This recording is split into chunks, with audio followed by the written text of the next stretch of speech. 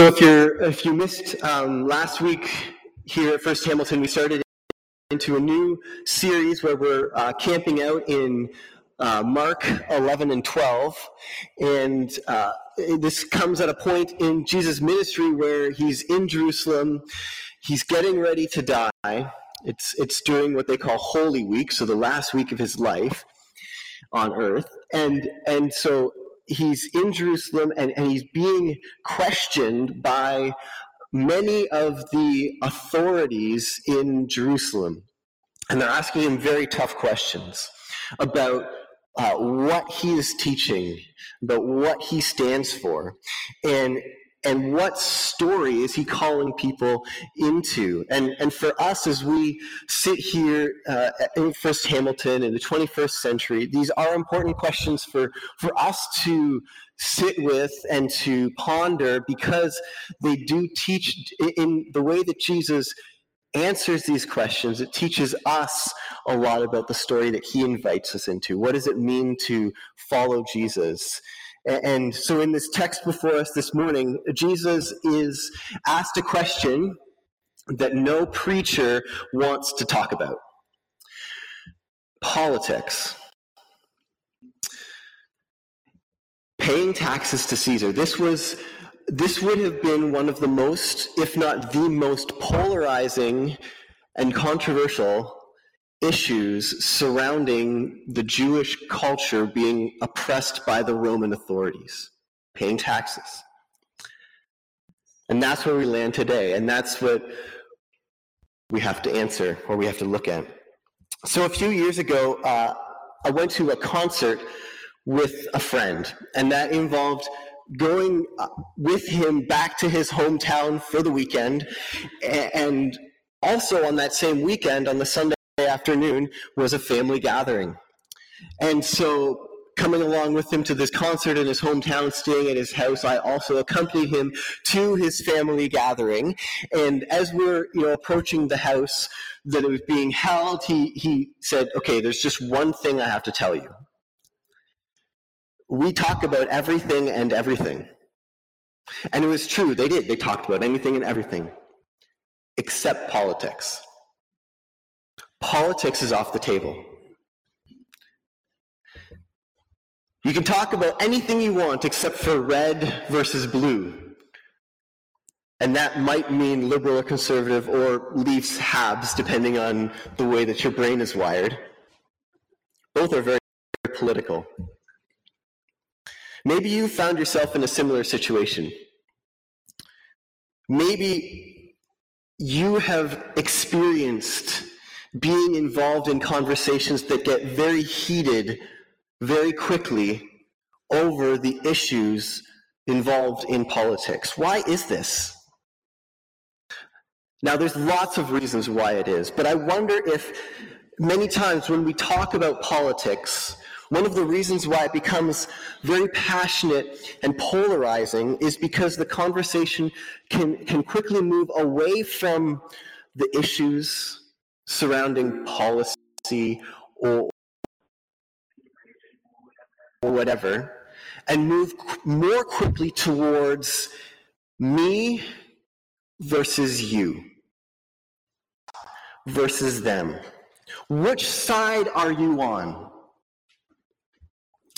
And these conversations tend to divide us rather than unify us. This is probably the reason that my friend's family had a rule: no politics allowed. Nobody goes into a family function hoping for divisions. Look for unity. So in this passage this morning, Jesus is being forced to take a side. We see two groups of people that are sent in. The text says that the Sanhedrin sent in the Pharisees and the Herodians. They did that on purpose. They did that because of where they land politically and theologically. The Pharisees were the religious and theological conservatives. Okay, they thought that what to do was to follow the Torah to a T. that the problem with Israel, and one of the reasons why they were being oppressed by the Romans, is because the people weren't pulling up their socks enough.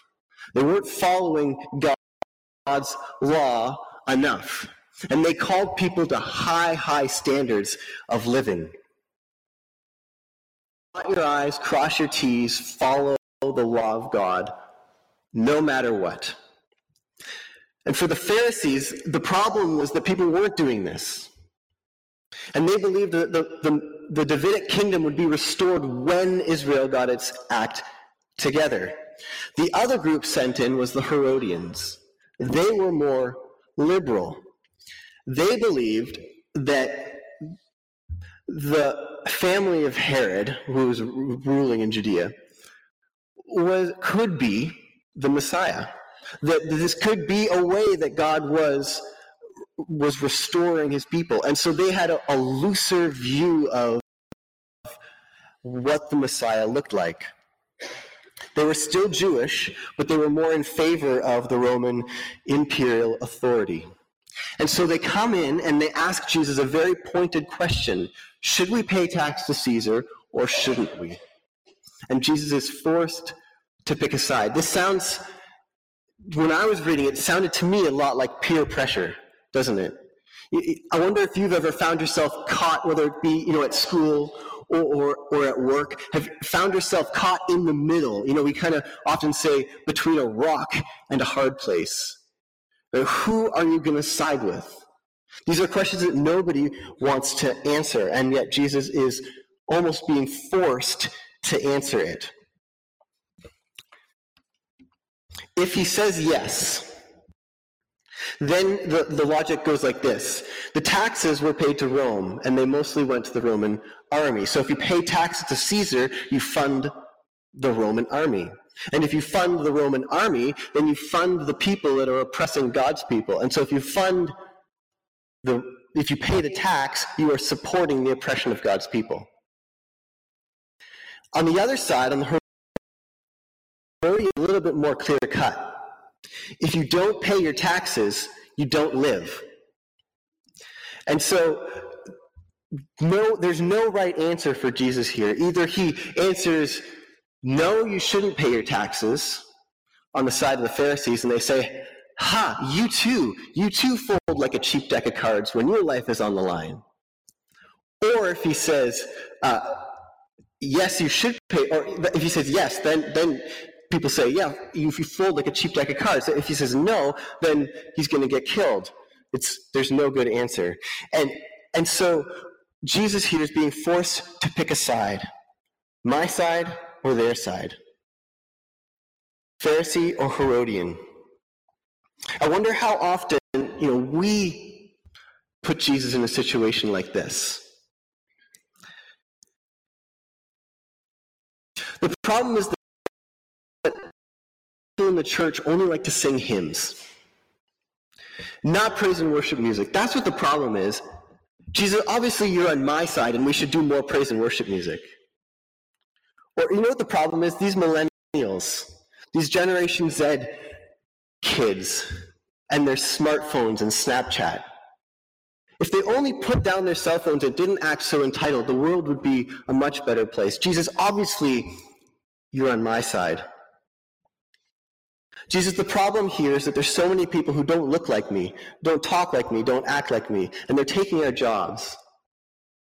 That's what the problem is. Jesus, obviously, you're on my side.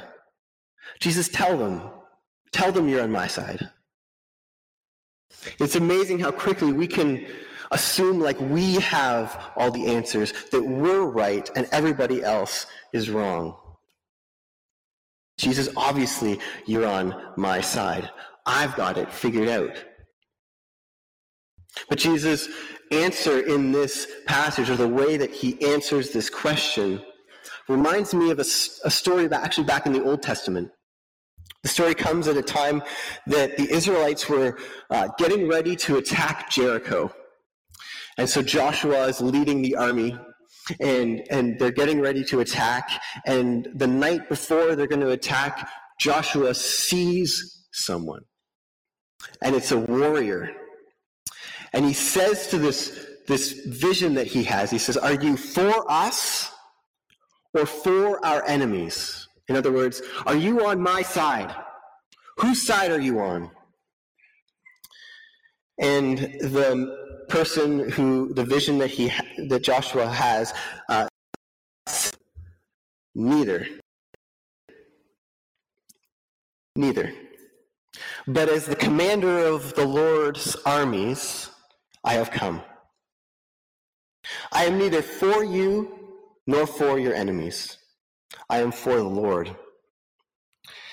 And then Joshua fell face down to the ground in reverence to him and asked, what message does my Lord have for his servant? The commander of the Lord's army replied to him, saying, take off your sandals, for the place you're standing is holy. And Joshua did. It amazes me that Jesus actually answers this question in a very similar way. He says, get me one of these coins. And so they get him one of the denarius, which was the coin that they used to pay the taxes. And he said, whose inscription, or whose image, which is in the Greek, is on this coin? And they say, Caesar's. And in a way of answering their question, saying, yes, you should pay your tax, he says, well, then give to Caesar what is Caesar's. But in a way that only Jesus really can do, he also, at the same time as answering this question, ups the bar. And he says, but then give to God, which is God's. So give the coin, which belongs to Caesar, back to Caesar.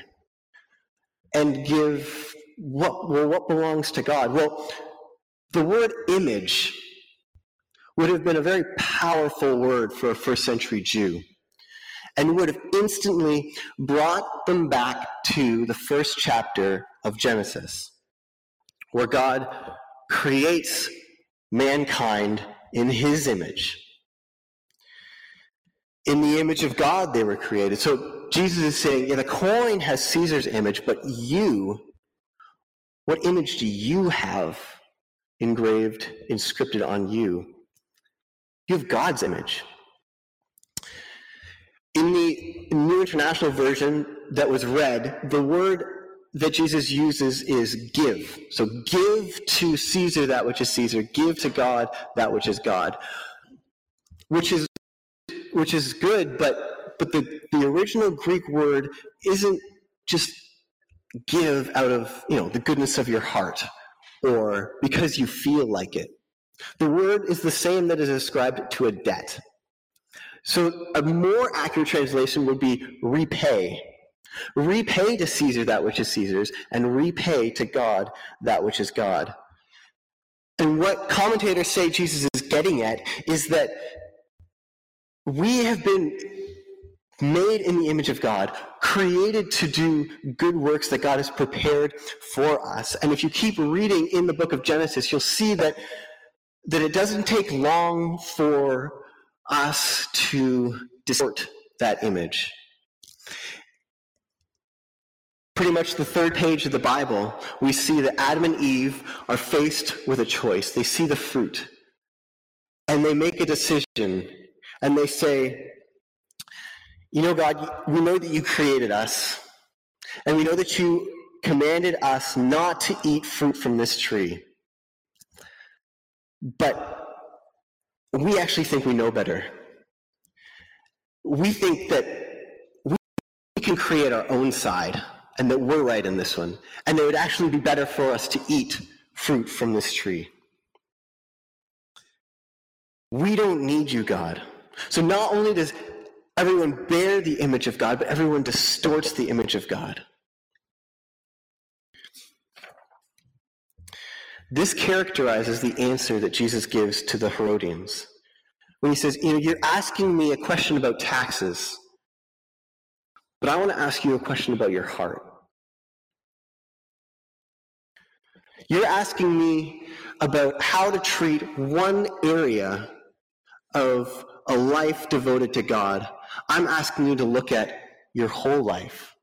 How are you living your whole life? Is it still an us versus them? Or is Jesus leveling the playing field and putting all humanity on the same level and saying, this is more of a you versus God, and you've turned your back on him? This reminds me of a story that I heard from theologian G.K. Chesterton, who was asked, G.K. Chesterton, what's wrong with the world? This might be something that the liberals may answer. Rich, selfish people, that's what's wrong. Conservatives may answer, the poor, lazy people, that's what's wrong with the world. Or Pharisees might say, people who don't take the law of God seriously. Or the Herodians say, well, people have such a narrow view of who the Messiah is. That's what's wrong with the world. G.K. Chesterton's answer is to this question. He responded, I am. I am what's wrong with the world. I think he gets what Jesus is talking about here. See, this is an answer from a person who knows that their significance doesn't come from being right. Their sense of approval doesn't come from how many people that they can persuade that they have it all figured out. Their identity isn't rooted in who they're against.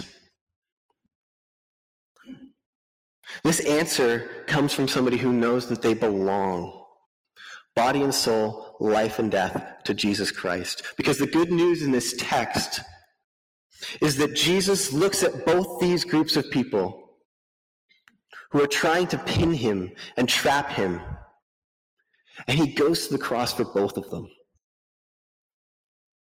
He looks at them and he says, they're the problem. And he's right.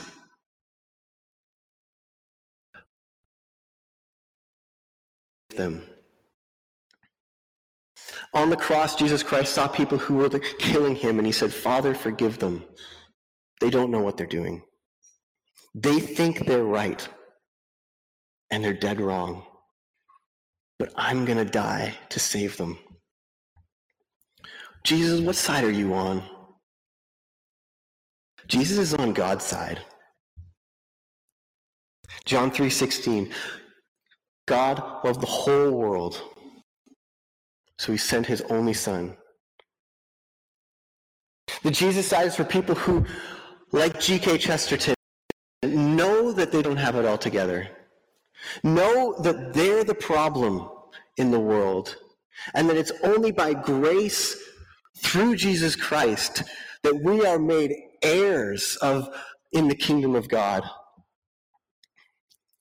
In his life, in Jesus' life, his mission was to love people, places, and things to life again. I wonder what would happen if we gave up the illusion that we could change the world by pushing our side. Looked at Jesus and saw him caring for the weak and the vulnerable, loving those who were different from him, who didn't necessarily agree, reaching out to the widows and the orphans. I wonder what would happen if we listened to Jesus and loved our enemies and prayed for those who were persecuting us, instead of trying to assert ourselves above our enemy and hating those who are persecuting us. And I'm not saying politics isn't important. I'm not saying that taxes shouldn't be paid, or policies and working in government is not good. That's part of God's redeeming the world. But it's not all about being right. It's about being more like Jesus. What's wrong with the world? I am. What's right with the world? He has died, he has risen again, and he's coming again. And in this we rejoice. Let's pray.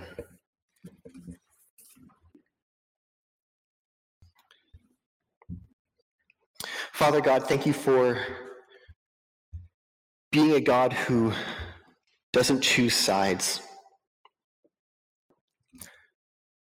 for being a God who loves us regardless of age or race, liberal, conservative, Leafs or Habs. God, we thank you that you have gone to the cross for us when we were forgetting you, turning our backs to you. That you died to save us. Lord, we pray that this would sink deep into our hearts. Would you give us your Spirit that we would see the ways that you have called us to love those who disagree with us, to care for those who are persecuting us. Lord, we pray that you would make this word come alive in our everyday life. In Jesus' name, amen.